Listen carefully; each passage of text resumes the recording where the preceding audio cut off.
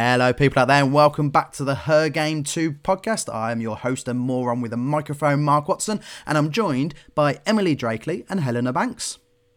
Hello. Hi. Hello, how you doing, girls? How are you, Emily? We'll come to you first. The Drake, how's things? Yeah, I'm all right. Yeah, it's been a bit of a turbulent day for me, but yeah, all in all, I'm all right. Yeah, how are you? Oh, living the dream. I'm here with you two lovely people, so what more can I ask for? Helena, how are you doing tonight?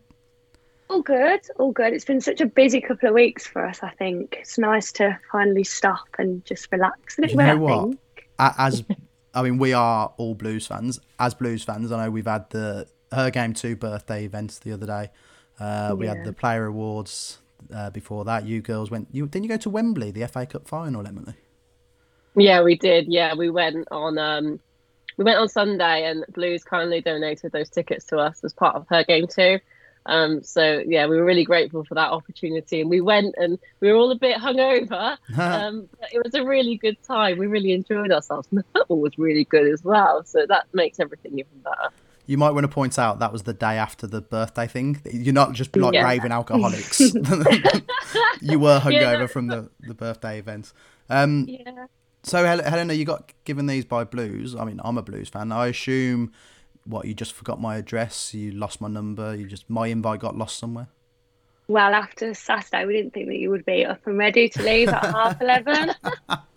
So I was thinking a bit touch and go. I think you're right.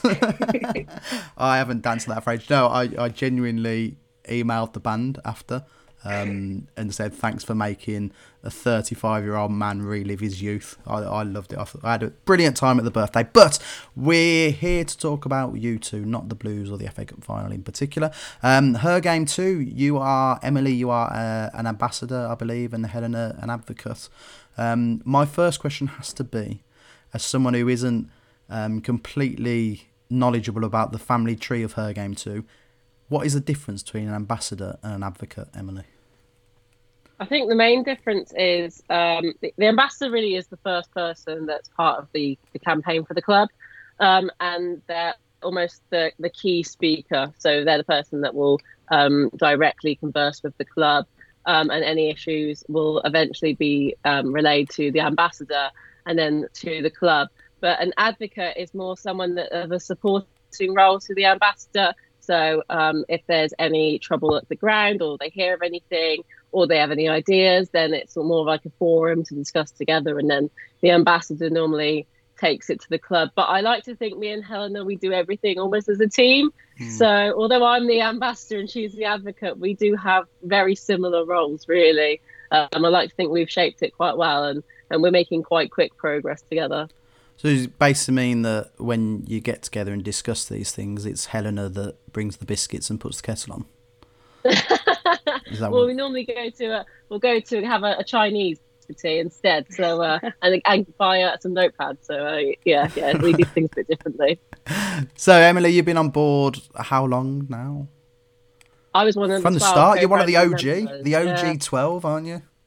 I am. Yeah, one of the OG 12. So Kaz approached me at the same time she approached all the girls, asked if I wanted to be involved. And obviously, it's something that I've experienced my whole life. Obviously, I don't come from Birmingham, as everyone can tell by my accent. I come from deep Cotswolds, as my dad always likes to take the mick out of me for saying. And we didn't have anything like that. And I faced a lot of adversity growing up to do with football. And as soon as she asked me, I said, yeah, let's do it. I was a bit worried to begin with, to be honest, because obviously you are about people's reactions. But the more it went on, the more I got confident with it. And I'm really pleased with what we've achieved so far. What did your sign say that you held up? Can you remember? Oh, my goodness. It's I can't remember. something, it's a man's game. You can't comment, it's a man's game, I think Was it it? Was said. that what it was? Yeah. Yeah. Happy So, day. And Helena, how long have you been an advocate now? Oh, I've got to think now. I think it was February time. I'm looking at Well, Emily quite now, recent hoping then. that she'll know. I Yeah, think so it's it was. end of March. It was just after the announcement of Blues. I think about end of March. Yeah, it was just after kind of we had that game at the Blues where it was all announced. That's sort of how I got into it with Emily. So how did you get involved? Did you know Emily prior to this? No, You just we were accosted talking her. about this earlier, actually, how I did get involved. So no, I didn't know her before. I'd kind of just seen her on social media. I'd seen that she's got involved with it, and I was really happy that someone from the Blues was doing it. But then I went to the announcement game and was so excited. Had my little her game too. Really, really excited, and it was just very deflating. I think it was very underwhelming, the experience. So I kind of put a tweet out the next day and said something along the lines of, I was really disappointed about last night. That you wouldn't have even known that it was that game. And then Emily got into contact with me, and then from there, I think it's just kind of gone strength to strength, really. Okay, so let's pick that apart. What was disappointing about it, Helena? What didn't stand out to you as the case, maybe? I think it was just that it was very. So we got there early for whatever reason that game, and we saw players wearing their shirts, and I think they had their shirts on for probably about 5-10 minutes. The shirts came off, and then I think that was it. There wasn't really anything at halftime. There wasn't anything around the ground. There wasn't any kind of mention of it further than that. And I thought to myself, if I would have just got here at my normal roll in 5 minutes before the game, I don't think I would have even noticed that was going on. Funny you mention that. I was at that same game. I was in the corporate section, just on a jolly, basically a corporate jolly. I was part of Her Game 2 at that time and didn't realise that was the Her Game 2 night. I only realised when I opened the programme that was on the table in front of us, and there it was, the poster for it. I don't know what your feelings were on the night, Em, but it seemed like there wasn't much effort put in.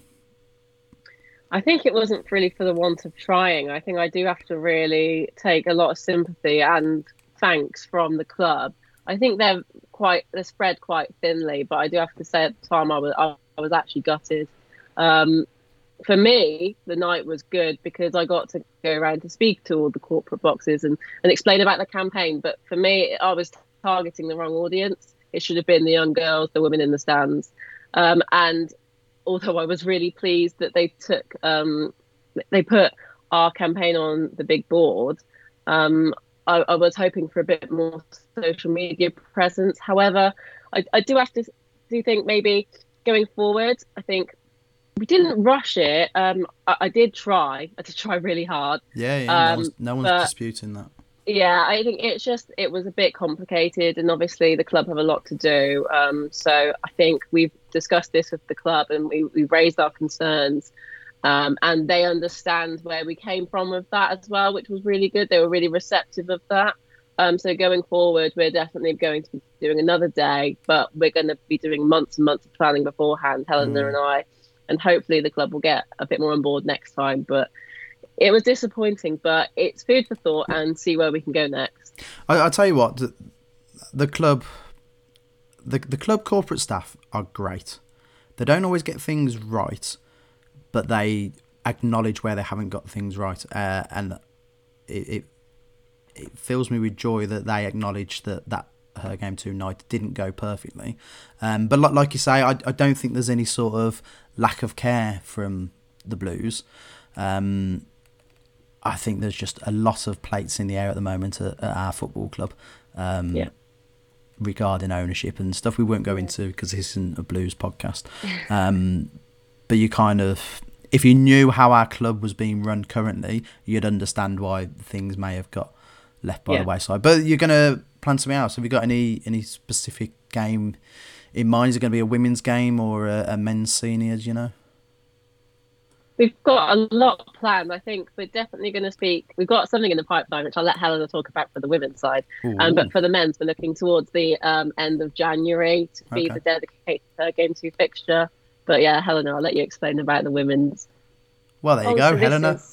Here we go. So Emily was contacted by obviously Darren Carter, who spent so much time talking to us at the Players Awards, which was just amazing. Like he was just, he could not have been nicer. And he was talking to us about our personal experiences, and he'd said that he'd fed back to the girls about Her Game 2, and the feedback was amazing. And he's invited us to spend the day at the training ground with the women's team and with him, like himself, kind of speaking to the women about it, getting to know them, getting their perspectives on the whole campaign, which is just unbelievable. Real good support from them.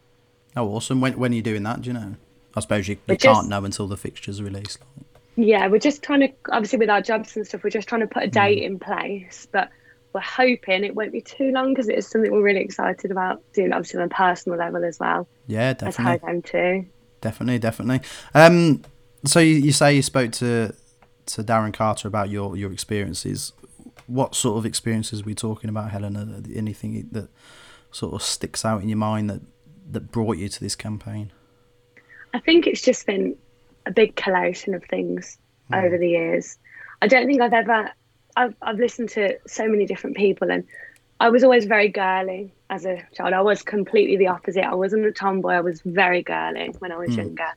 And I got into football with my dad. I was probably about 10, started going to the Blues, and nobody expected it. So it was very much like, what do you mean you like football? What you really? Just because I was quite a girl's girl. And it was just always like, again, it's that whole invalidation of your opinion throughout, from when I was younger, even to now.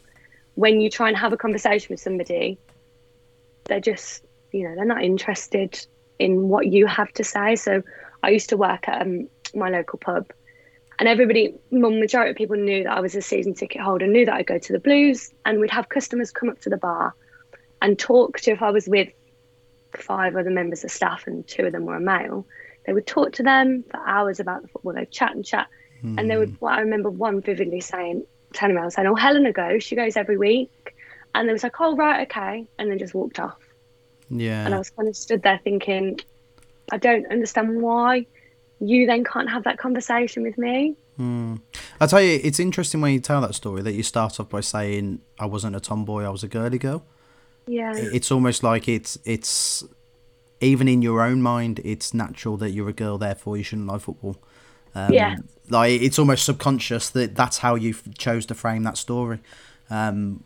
It's interesting, and it's sad, really. Like you can be a girly girl and like football, as you've proven. So how about you, the Drake? Anything in particular that made you think this movement is needed?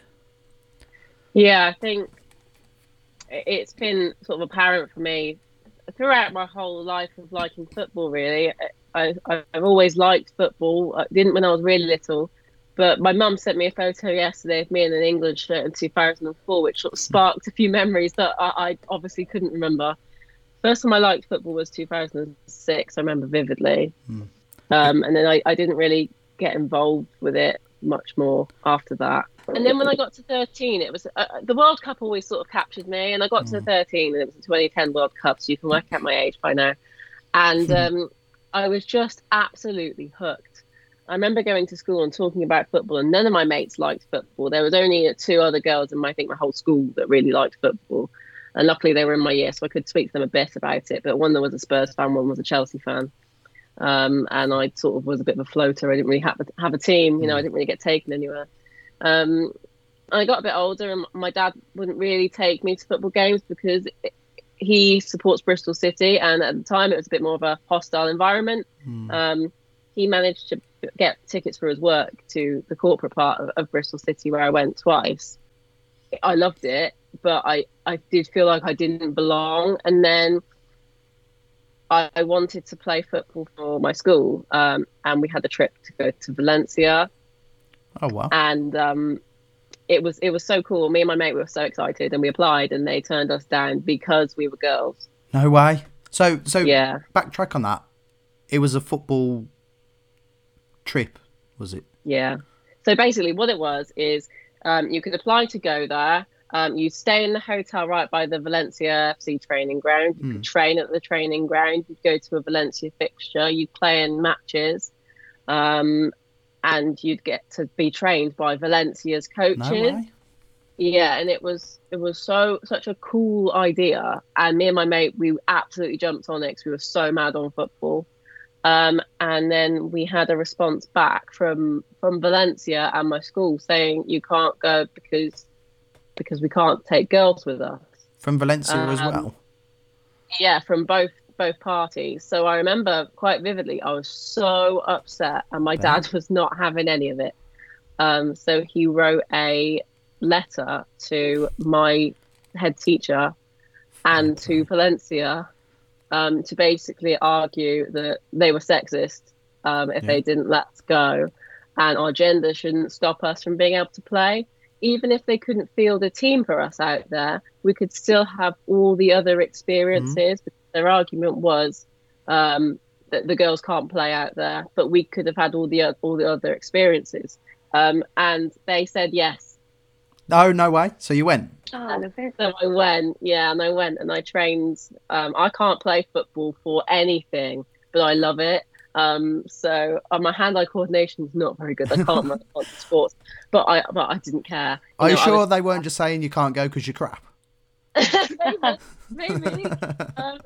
But my mate Jade, she wasn't bad, so maybe it was just me. But no, so we went, and I remember speaking to the coach in Spanish, and none of the other people were really sort of understanding what he was saying, so I would translate for them. And no way. It was the best experience of my life. We went to the Mestalla. It's like that, the stadium. It's so steep. I thought I was going to fall down. And honestly, it was 10 years ago now, but I treasure those memories so much. And that really sort of kick-started my love of wanting to be in football and changing football for the better. And then my life sort of carried on, and I had other things go on like that. And then I went to university and studied football business and media.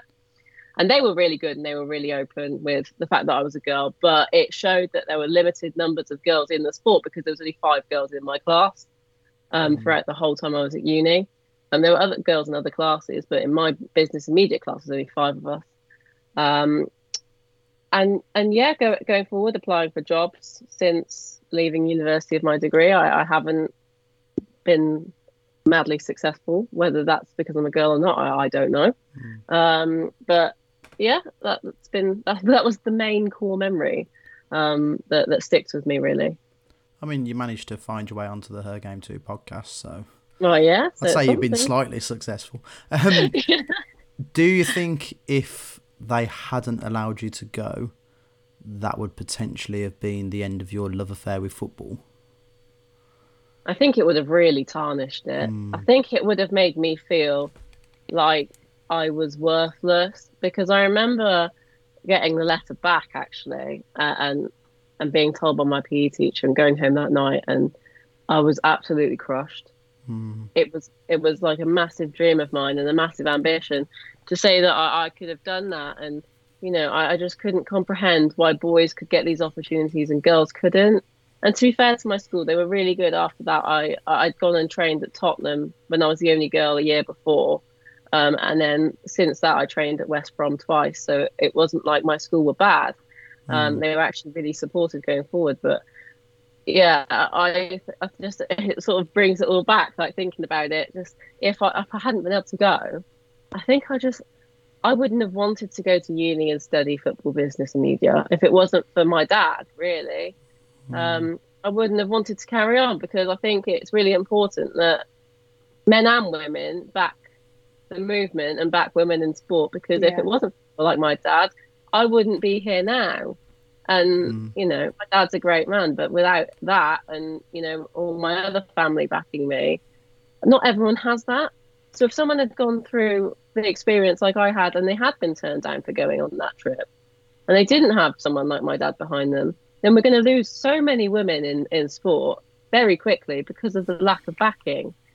So I think it would have put me off, if I'm completely honest, not of going to football and loving the game, but of pursuing a on the side career, so to speak. That it would have. Certainly, I imagine it'd stop you being so vocal in your support if you feel like you're just going to be shot down. I mean, that's how I would feel anyway.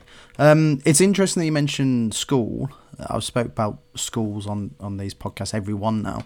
It seems to be school is the main gatekeeping blockade to football. Helena, I think you're the youngest of the three of us. You're only slightly younger than me. Did you have a girls' football team at your school? No, nothing like that. No.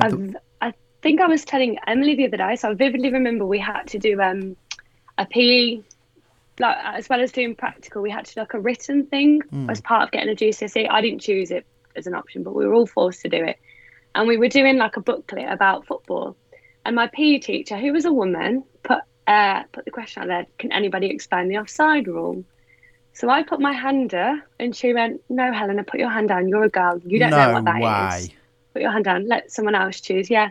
And I remember going home to my dad and being like, what? Like, but at the time when it happens, you think, oh, that's a bit, you know. But then when you look back on it as an adult and being aware of so many others with that experience, you do think, wow, like, how is that allowed to happen? How is a young girl allowed to feel like that? And that comment be made. That's from a teacher as well. Like, I mean, yeah, as someone who works in education yourself, that's got to be pretty. Oh, I would never dream of doing anything like that. That's like, because you just crush a child there instantly. Yeah. Like, you just make them feel like completely strange, completely abnormal for even knowing that, because that's not what girls are supposed to know. That's not what girls are supposed to do. Like, you're just reinforcing that stereotype completely. Bloody hell, and it's not. That's shocking from a teacher. I mean, yeah. I mean, I've tried explaining the offside rule. It's quite hard to explain as well.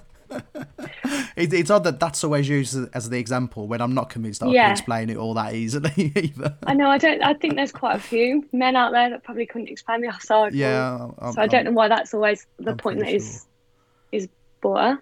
Yeah, I'm not sure. Well, it's low hanging fruit, isn't it? And it brings us on to sort of you read it online a lot, but it seems like from speaking to the girls from Her Game to yourselves, Kaz, etc. One of the main things you seem to get is quizzed. Quizzed? That's not a word. I keep making words up on these podcasts. That is definitely not a word. Quizzed was probably the word I was looking for.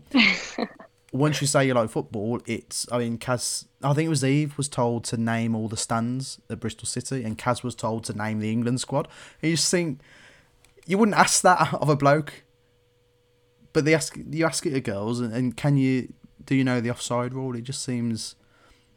I mean, how do you answer people like that, Emily? I think it's really hard, but I think going forward, it's really an education piece.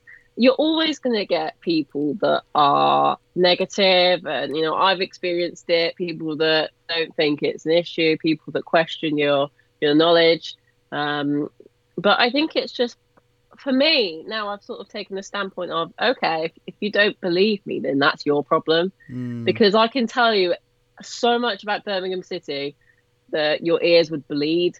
So, and they have in the past. Shutting you up is the hard bit. Yeah, exactly. That's the thing. Once I start talking, I don't stop, and that is a problem of mine. But God, you're boring. It is what it is. I know. Tell me about it. But you can get men that like football that also feel a bit intimidated when they're asked questions. They're not asked questions as much, but they are asked questions like that as well. But they don't get the intimidation factor as much as women do. It's very much a case of men are asking that because they want to make you feel intimidated. They want to make you feel like belittled, because why should you know that? What business is it of yours to know all these things about football? Well, actually in the 1920s, women were playing football. I know it got banned in the 60s for playing. I think it's 60s. Women weren't allowed to play on professional pitches anymore, but that was rescinded. Women are allowed to do this as well. Just because it's not as widely spoken about doesn't mean it doesn't happen. And just because women don't play football doesn't mean they actually don't like watching it. And just because they don't shout about it all the time doesn't mean they don't know what they're on about. Yeah. And I think that's the biggest thing, is that people assume because you're a woman, you don't actually know what you're on about. Well, try me. Yeah. Well, and I have... But behind the scenes info, Emily and I used to do a podcast together, and you've been on my podcast, Fat Lads, numerous times. And there's times where I've asked you a question, and 10 minutes later I'm looking at my watch going, she's going to finish this in a minute, because I've got other stuff. And I've just sat there thinking, okay, I didn't realise we invited a Sky Sports pundit on, but here we go. And some of the stuff you come out with, I just think, I made notes on that game and I didn't realise that, and I was focused solely on that game, and Yeah, it's like you say, if anyone wants to dare try and quiz you girls, good luck. With the quizzing, that's something that fills me with such dread. Even now, even though I've been going 10 years, even though I watch Birmingham City week in, week out, England, whatever it is, it fills me with absolute dread when I get asked a question like that, because I think if I say something stupid or controversial or whatever, the first response is going to be, oh, woman, she ain't got no idea what she's talking about. Like the other day, somebody asked, just normal general chat, asked Dec what his dream lineup would be for England. And then they were like, oh, Helena, what would you go with? And it was the anxiety that I felt, even though I could answer that question quite easily, I felt so worried. I was writing it down. I was stressing about it. Yeah. And I was thinking, this is ridiculous. And that's all because I'm so worried that someone will go, what? That's so stupid. What are you talking about? That's just because you're a woman. See, women don't know anything. Because that will be the response. That will be straight away the comment that's made. Which obviously it's not okay at all. That is so genuinely like heartbreaking to hear. The fact that a simple question would send you into some sort of anxiety spiral just because of fear of the backlash. I mean, the podcast I used to do with Drakely, I'd get asked weekly, what's your lineup for this week? I ain't got a clue. No idea. My memory is shocking. When I do various podcasts and people say, remember that? Remember when he scored? And no, I don't. I couldn't tell you what I had for breakfast this morning. I ain't got a clue. But the difference is, because I'm male, people just go, oh, your memory's crap. Whereas for you, it's because you got boobs. Yeah, that's it. If we don't remember every single detail of every single thing that's ever happened, it's because we're women, not because we just got memories like a sieve. It's because we're a woman. So do you feel like it's really sad? There's more pressure on you to be on top of your footballing game? Yeah, 100%. 100%, because there's a ready-made excuse that people can use, a ready-made comeback that people will have. So it is, and you do, sometimes I do sit there and I listen to other people's opinions and I think, how are you even getting away with that? How are you even getting away with either making something up or just talking absolute rubbish? And nobody is saying anything. Nobody's calling you out about it. No one's making a comment. That's just because you're a man and you're allowed to say that, and it's fine. But I think for me, that the worst part about having an opinion is I've stopped doing this now, is posting it on social media. Yeah. I think I used to be quite vocal about my opinions of football and life, really, and mental health and things like that. And I've just completely stopped because the backlash that you get in general is horrific. So I've sort of come off a bit now, and I just sort of really tweet about the campaign and positive stuff. But if I were to put my opinion about a player, whether I was young and I was a bit of an idiot, and I'd say something that was a bit controversial, and people didn't agree with it, things get very toxic very quickly and not in a constructive way. And you don't always see men. You never see a man get attacked on Twitter because they're a man. But as soon as a woman has an opinion online that they don't like, it's because you should get back into the kitchen. So that, for me, it's a bit of a tender one. Yeah, I was going to say, blokes will get piled on for the wrong footballing opinion. But it very rarely comes down to their appearance and their gender. It seems like with females, it very quickly descends into sexism, essentially. Comments on looks, comments on, I know Kaz has had some horrific stuff about her body. I mean, how do you girls cope with like the sort of knowledge that if you step out of line, your body image will be attacked? I don't think you do. I just think you just kind of put that to back of your mind. You just think, if that was to ever happen, I mean, I've not experienced that social media. I haven't really had a social media following probably until now, which has put me a bit more of an high alert on the things that I tweet now, and thinking, I don't want to put that out there just in case. But I don't know how I would feel doing that. I don't know if that would be me completely shut down, step away from it all, because I don't know if I would cope with it, to be quite honest. Yeah. Yeah. It's hard. I suppose with the social media, there's no escape, is there? You can't just walk out of that pub. You can't just walk down the street, and it's there. Would you say social media, you get more offensive stuff online than in person, Drake? Yeah, I think so. I think I'm not going to lie to you. I think it's only the last season I've stopped looking over my shoulder going to games. No way. Yeah, I think it's because a lot of the fan base now know me. Obviously, I'm quite new accent, you know, and yeah, I think to begin with, it is really hard going to football being a girl, and then obviously you put your opinions online, and people don't like it, and people just don't agree with it, and then it gets nasty really quickly. And then as a woman, I don't feel safe walking the streets at the best of times.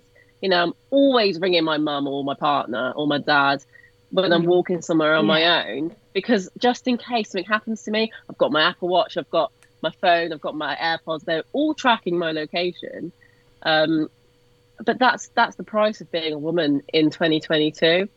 And then going to a football game and seeing some things that people write online about you, and then going there and seeing the people that wrote it, and you know, the emotions that you feel, it makes me feel sick, like really sick. And I had it really bad, and I haven't had anyone mention my appearance for a long time, and like I didn't lose weight because of what other people said. I lost weight because of my cholesterol level, but I was always worried when I was bigger that people were going to mention my weight. Now I'm not as big, it's not so bad for me. I don't think people are going to pick on my weight as much. And typical, I bet someone's going to pick on my weight now after I've said this on the podcast. Next time I put something on Twitter people don't like. But I think it's really hard. Like, people will always pick out on social media your biggest insecurities without even knowing it. People will pick up on my teeth the most, and because I've got quite a big upper like mouth area. I've got like horse teeth. Yeah, horse teeth. I've got quite horsey teeth, and I've been called that my whole life. So when people say that on Twitter, that will really affect me. And I'll go into I haven't had this at Blues, but if I went into a stadium and someone had said that to me, I wouldn't open my mouth. That's what it's like. Bloody hell. Yeah. Yeah. It's sad. Yeah, it's sad. So do you think that's unique to women, or do you think men also have that worry of pylons and anxieties? I know for a fact they do. Yeah. I know for a fact they do, yeah. I know people close to me that have come off social media altogether because of the anxiety it caused them, and how much their mental health has improved since coming off social media. I think it can be a really toxic place for both men and women. I think being a woman, I think there's just the added extra safety value of being a woman and being a bit vulnerable. But I would never say that it's a unique thing to women. No. I just think it's a different level or different type of feeling, because we have the added extra worries. Whereas if you're a man walking down the street, you're not as likely to get attacked. But on social media, this is a horrible phrase, but it's fair game to go at anyone, because a lot of people just hide behind profiles. It's social media. It's everyone's looking for a slam dunk, aren't they? They're looking for that one comment that ends it, and that's the winner. And unfortunately, quite often that is the lowest hanging fruit. And with women, the sexism route is the easiest, I suppose.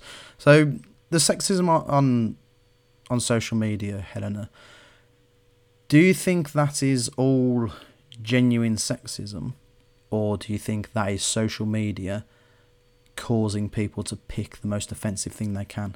So some of these comments you get, these sexist comments, do you think these people are sexist in real life, or do you think they're trolls, or do you think it's a mix? Do you know, this is something I was thinking about recently after, I know you mentioned it on your last podcast, but after the whole period pad gate with obviously the booze I'll tell you what, go into that, explain that, because there will be people watching this that didn't watch. That was just horrendous, didn't watch wasn't it? That was something we really pushed for and we were so excited about, and we thought, we'll put this on social media. Obviously it's not going to offend anyone, it's a period pad, why would it? Of course it did. offend someone. Just for context, you didn't just put a picture of a period pad onto social media. Oh no. The Blues, the whole Birmingham machine. City, have put a tampon machine in the women's toilets. And he just did not stop. And I think that's when it made me realise, is this actually an opinion of his? I mean, he could come out after this and say, yes, it is. Or is it just, like you say, picking the thing that he's getting all of this attention, he's getting all of these comments, and he's just picking and coming out with the most outrageous stuff that doesn't really make any sense. Periods are woke. Yeah. It's a perfect example. But kind of saying that stuff, and then the more he's saying it, the more infuriating it is, the more people are reacting, the more he's saying it. And that's when you think, I don't know whether this is a genuine thought of yours or whether this genuinely is just social media making people feel like they have to go for people just to get that reaction, just to get that attention, just to be that talk about moment. Just to feel alive. Yeah. And it's so awful that that's now what that's become, that's what social media is now used for. That guy, the Blues announced the tampon machine in the girls' toilets, and he basically said, it's ridiculous, it's daft, blah, woke, snowflakes, blah, blah, blah. To me, he is more of a problem than the people who write, get back in the kitchen, love. Because those that write, get back in the kitchen, love, make me a sandwich, I would like to think, I would hope that is trolling and people just being dicks, essentially. That guy who had a problem with a tampon machine being put in the toilets, that's a real problem. That's someone who, to me, he genuinely had a problem with that. Yeah. And that is a hard battle to win. Those that are sexist just go, you're a sexist dick, bugger off. The guy who genuinely thinks that a tampon machine in the women's toilets is an issue, he is a hard man to win over. I think the reaction from everybody else kind of got rid of that. Sort of, it was like amazing that so many people had got behind it and been like, "You're being so stupid. This is an amazing thing." And I think I'd seen so many people who go with their daughters commenting, dads that take their daughters, because that was me. I used to go with my dad for years, and seeing them comment and saying how amazing that is, that they know that they can take their daughter and they're going to have those facilities. I think that completely outweighed one person's ridiculous comments. Absolutely. And I think that for me, that's how it felt. And I think for Emily as well. I think it was really absolutely. A special moment for a different reason. Definitely. Well, talking of online trolls, we will skirt around this issue slightly. Astrid Wet. I think that's how you pronounce it. I'm not too sure. It could be Vet. It could actually, chances are it's probably a made-up name. Astrid Wet. She put a video on of her recording an interview with someone outside a ground. I think it was Wembley, actually. A guy walks past and slaps her on the rear end. She put this up saying, "This is completely outrageous and disgusting." I, having spoke to you two earlier, know you don't massively want to comment on that video in particular because police are involved and stuff. But what worries me and concerns me is the comments under that tweet of hers. Have you seen them, Emily? I have. I did screenshots them earlier. Did you? Because I was prepared for the podcast today. Doing your research like a pro. Yeah, I am. You know who I'm like. Wait for my phone to load. So I think looking through, a lot of them at the top were football Twitter. So just stereotypical idiots sort of commenting, like DMs are open if you want to talk, Astrid. Whether that is, that could be someone being genuinely nice, but these days you always take things with a negative stance because of the way people are on social media. Someone put, "I don't respect anything you do, but yeah, that's unacceptable." And someone commented, "She isn't gonna sleep with you, mate." And I think the first comment, it whether you agree with what she does or not, I think he's saying that he doesn't agree with what she does in her day-to-day life, but he's saying no matter what her job is, that's unacceptable. And then one person, I really, really thought this was a good one, but okay, let's turn it around. What if it was a woman that did that to a man? Would that be assault? Be cool and move on. And that's him saying that people wouldn't see it as an assault, but it is. I don't Do you think think it they really would? matters. No. I would. I would see it as an assault. Yeah, I see what you mean.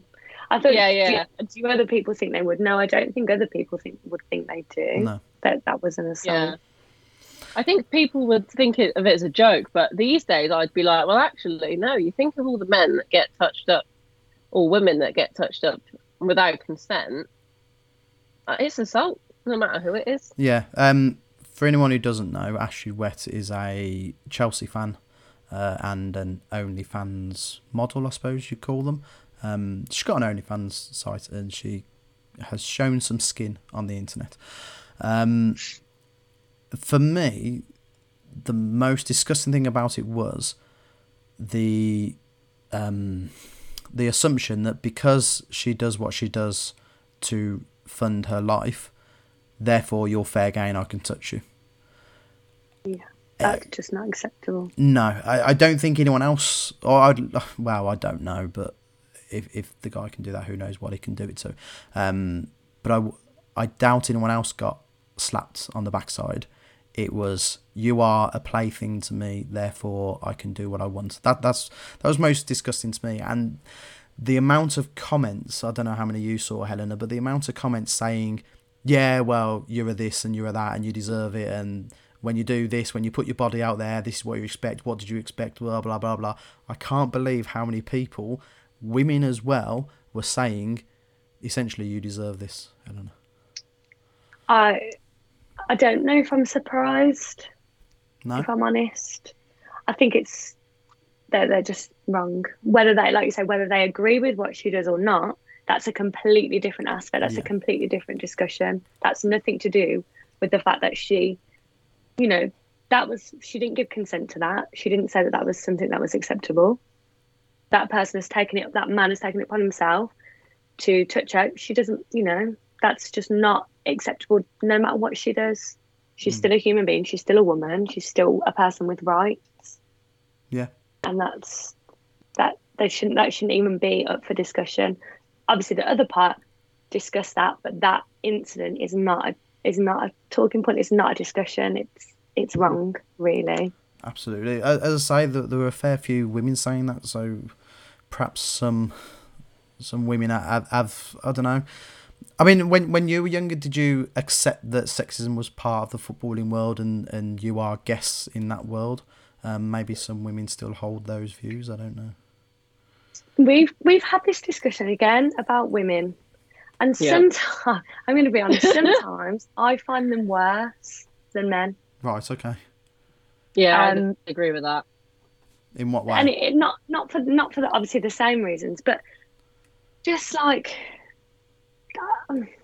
Just they kind of look at you and the comments that they make, and you think, but you're a woman, so you would just expect you to support everything that a woman does, whether they choose to like football or whatever they choose to do. Like some of the comments that I've had from girls, friends, acquaintances, family members, and that I think it shocks you. I think it's worse because it shocks you so much. Like what? What sort of comments? So I think I've got two things Go on. that I will talk about. So one thing was, obviously we had the Euros this summer. I went all out, like bucket hat, flag, face paint, the works. Loved it. And I remember I couldn't sit with my friends because I remember feeling so uncomfortable, thinking, oh, they're all sat there in their lovely dresses, they look beautiful, they're drinking their cocktails, I'm going to go and sit somewhere else. And one of the girls that I know just kind of came up and was like, what are you doing? Like, you're being really over the top. And I'm like, well, what do you mean? She's like, well, why are you dressed like that? Why are you screaming and shouting at the TV like that? And I'm thinking, there are about 200 other blokes in here with the same bucket hat as me, with the same face paint, doing exactly the same thing. Like, I don't understand then why you're pointing me being the one that's being over the top. Because obviously that's not. Why are you not telling every other bloke in there? Every other person that's doing exactly the same, probably worse than I am. But that's not an issue. What's your and then one? I had the other one. This one's quite funny. So I ran the line for my boyfriend's football team once in like a friendly, And I took a picture after. I just took a little picture with me with the flag, loving it. And I had some like family members comment underneath me like, "Oh, do you even know what you're doing? Do you think you're a cheerleader?" No and I was way. like, wow. And until I kind of laughed it off, and then when I got involved with Emily, I looked back on it and thought, that's really not okay. Yeah. And I remember pulling them up and then thinking, them saying, "Oh no, I didn't mean it like that." And it's like, but that's how it comes across, and that's how it makes people feel, and it's not acceptable. Like, it's just because maybe it's because of who I am, because I'm, like I've said before, I'm quite a girly girl. I know we've said like that doesn't matter, but I don't know whether it's because of that I then get responded like that from other women thinking, "What are you doing? Like, you don't fit in with that, their ideal of what a girl like in football would be like." Do you find the same? I have, but I don't. I think it's more of a territorial thing. Oh, okay. So I think growing up, I was always one of the only girls that liked football. And when you go to a new place, or you meet more girls that are into football. I think a couple of years ago, probably about 5, 6, 7 years ago, there was almost this culture within girls in football of, "What are you doing here? Why do you weren't here? Why? Who are you? Why do you like football?" Do you think they think you're attention seeking? I think a lot of people think that girls that like football are attention seeking, but I think everyone that with a hobby has to start somewhere. And I think if you are new to football and you're a woman, don't be ashamed to not know what you're on about, because everyone starts somewhere. Yeah. I think boys started a lot younger than us. A lot of them came out of the crib and they went straight to football games. They were taught growing up. They had football training every Saturday, played football in school. I didn't even have a team. I had to start my own one at school. And as women, we're almost late to the game because of the way society is, that it's ingrained in us that it's wrong for us, but actually it's probably quite right for us. So I think that was the biggest thing for me, is that of the whole, who are you? Why do you like football? I don't know you. You're not a football girl. Like, yeah, look at me. You don't think I like football, but actually when you get me talking, I definitely do. Do you think there are some women that do use football as a method of attention seeking? That might be a controversial question. It's a really hard question to answer. That's why I asked it. I think if you're looking at it from a positive standpoint, I want to be quite level-headed with this. Go for it. Is I think potentially to begin with, maybe, but only because they want to learn more. I think a lot of people sort of shout out about football because they want to be part of a community, because they want to make new friends, because they want to feel a part of something, because they love the togetherness football brings. And yeah, maybe they are attention seeking because they want to be part of that. And that's where I think it comes from. I think people, you see a lot of girls, and you see this on Twitter, and I hate it, and it makes me really angry. The girls tweet, "Where were you girls during the Euros?" Well, maybe, you know what, during the Euros, they felt part of something. They felt part of a country coming together, and they don't maybe have a club or friends at a club that they can go along with. So now they have gone away because they've got no one to talk to. So I think this is exactly what we spoke about when we had our meeting with the Blues, that there was so many girls that we knew, some of my best friends, who absolutely loved the Euros, loved it, got into it, asked so many questions and had like a genuine interest. And then the season begins, and like you say, they don't know where to go. They don't know, well, what team do I support? Well, my dad likes this team, my friends like this team. What do I do? And then it stops. And that's where you need to get, like, especially with the World Cup and things coming this year, there are so many people that just get involved in it because it's a whole country thing. So use that to encourage other girls to feel comfortable that, yes, England's great, but so are all these other 92 clubs in the country, and they're comfortable and they're accessible. Well, not as good as England. I did say that to the girls. I was like, don't expect the Blues to be anything on the level of excitement that England was. Yeah. But it's live football, and everyone's got to start somewhere, and that's the Euros is a great place. Well, was a great place to start. You've absolutely nailed that answer. The main reason I ask is it's interesting how when women first get into football, it's because they're attention seeking. But there's lots of men who aren't into football when they were younger and come into it later in life. Never accused of attention seeking, particularly in the Euros. I know people who do not care about football, but they always watch the Euros and the World Cup, and they're never accused of attention seeking. They may get the odd comments of, yeah, you don't really go though, do you? You don't really care. But it's never attention seeking. There's a guy who I work with who's a Villa fan, and he's impossible to talk to about football because he hasn't got a clue. He says he's a Villa fan because he wants to be part of something, and there are other Villa fans at work, and he knows I'm a Blues fan, and that's what it is. He wants to be part of that conversation. It's not a problem. He hasn't got a bloody clue what he's talking about because, like, you can tell straight away. You know, when you try and talk to someone about football and all they come back with is banter, like, yeah, but you can't even sell your stadium out. Yeah, I know, mate. But what did you think of last week's game? Yeah, what did you think of your game? I bet you lost. No, I'm genuinely trying to talk to you about football, mate. And that's how you know this guy doesn't know. But no one accused him of attention seeking because we're all sat round the staff room talking about football, and this guy wants to join in and he's allowed to. That door is open for him. Whereas, as you say, for women, it's more like, no, it's just because you fancy the men. That's all. You're just trying to get attention from it. I'd do much more exciting things if I was going to get attention. I wouldn't sit and watch the Blues every week. Say that again. Say that again. It's a weird double standard, and let's hope it changes soon. So where do we go with her game 2? You say you got some stuff lined up with the Blues. Is there anything on a more sort of national level for the campaign you can talk about?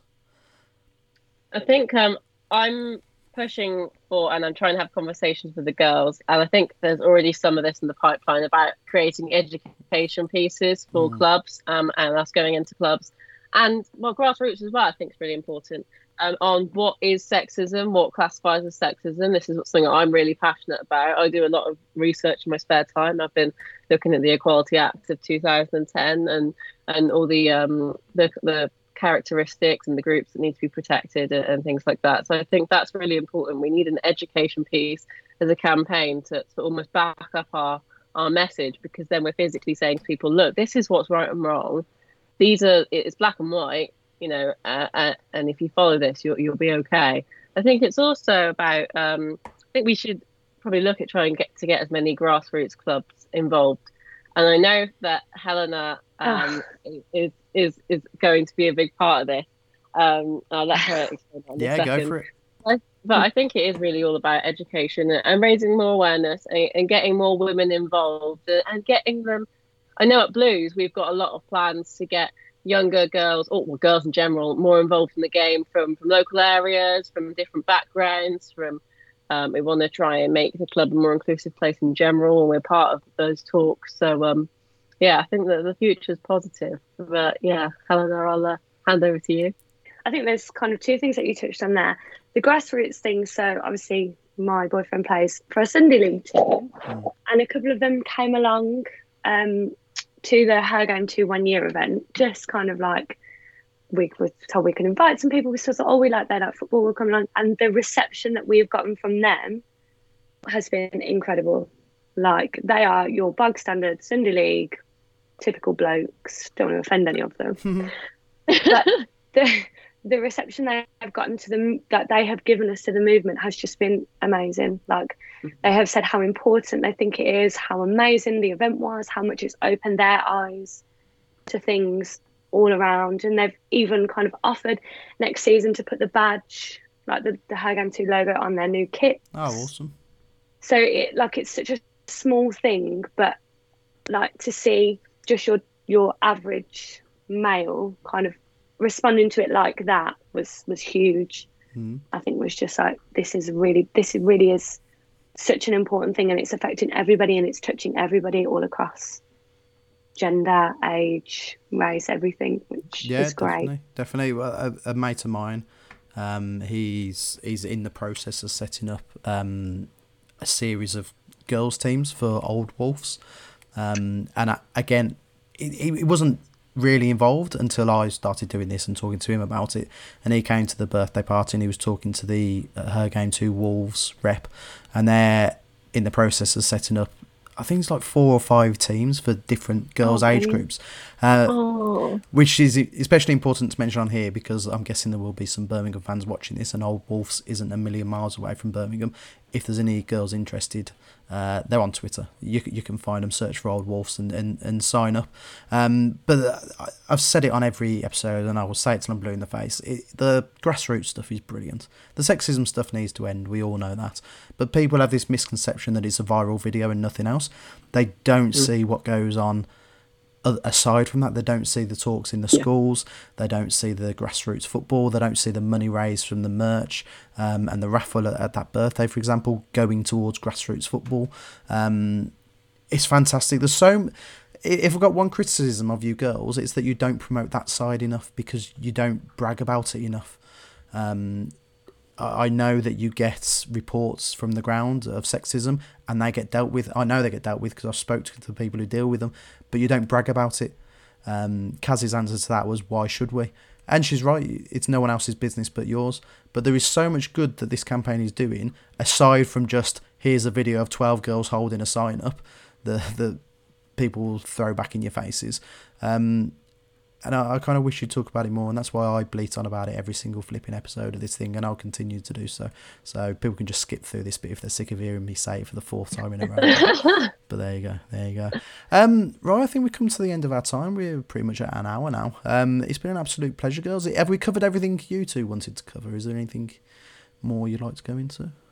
I think the last thing that I'd like to say is, Go for it. when Emily was talking about the education side of it, I mentioned this, obviously because I'm a teacher in a primary school, I mentioned this to my head teacher just in passing about I was doing her game too, and he was so on board with it, and he was like, as soon as they have an education programme set up, get in contact with Blues community, pass on our details because they really want to be involved. And I think that's like and I can imagine every school would be like that because there isn't that in school for girls.